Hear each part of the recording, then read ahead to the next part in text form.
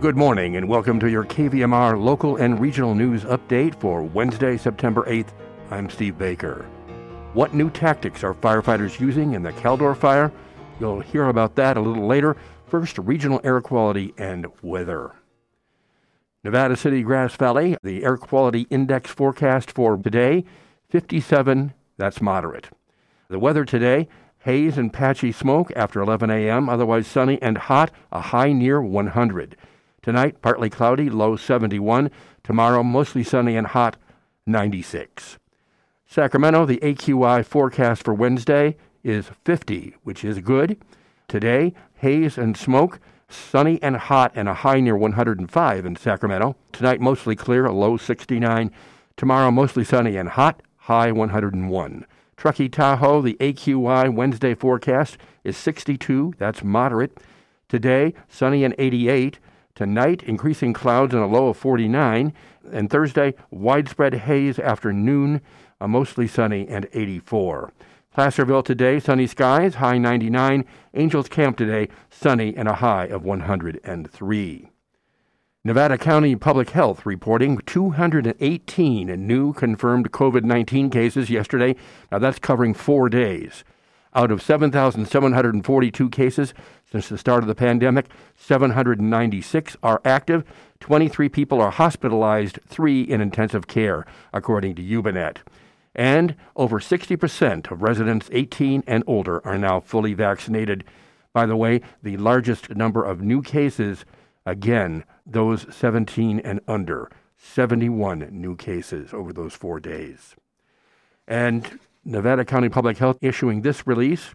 To support school administrators, Nevada County Public Health Officer Dr. Scott Kellerman has issued an order clarifying that state guidelines require all public, private, or charter schools in Nevada County intending to implement shortened or modified quarantine have a functioning testing and contact tracing program approved by the health officer, and that this order is effective immediately. The new order clarifies that state guidelines requiring all schools in Nevada County implement an effective approved plan for testing and contact tracing in order to use modified and shortened quarantine for unvaccinated students who have had a COVID-19 exposure.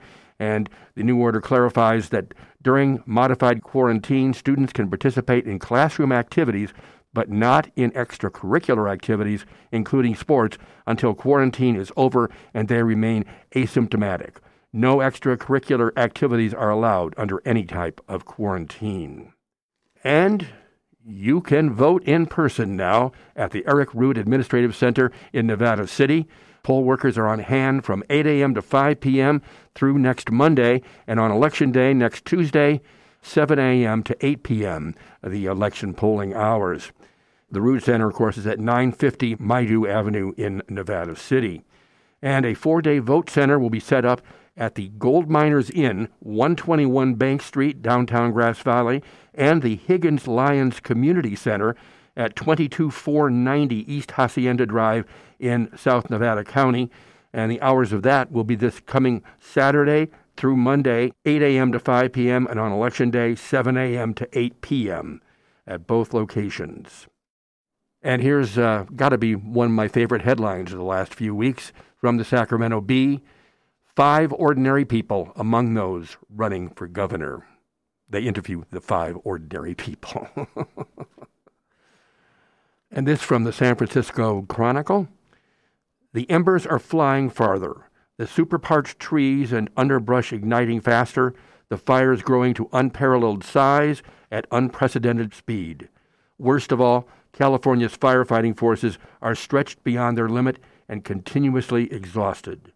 So, as climate change and drought have combined for the worst wildfire conditions in memory, the question is, how do you stop unstoppable fires?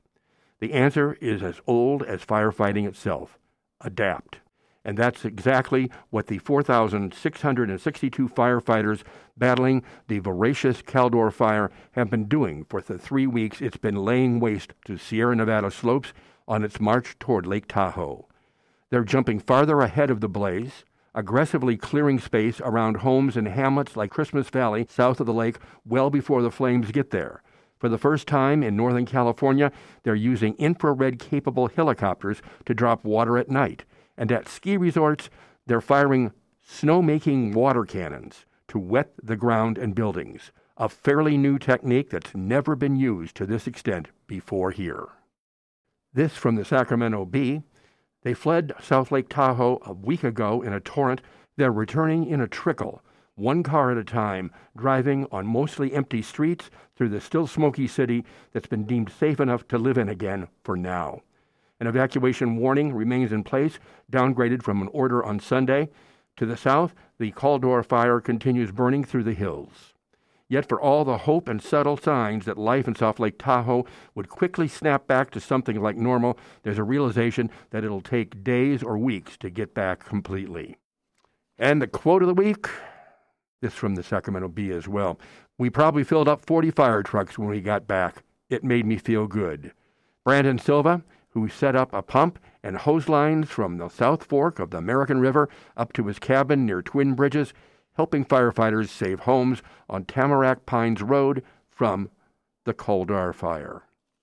Birthdays today include ventriloquist Willie Tyler with Lester at 81, singer Sal Valentino of the Beau Brummels is 79, singer Amy Mann turns 61, and singer Pink is 42. Stay tuned for more great music on the Wednesday Morning Show with Lisa Lilly. Welcome back to the KVMR studios, Lisa.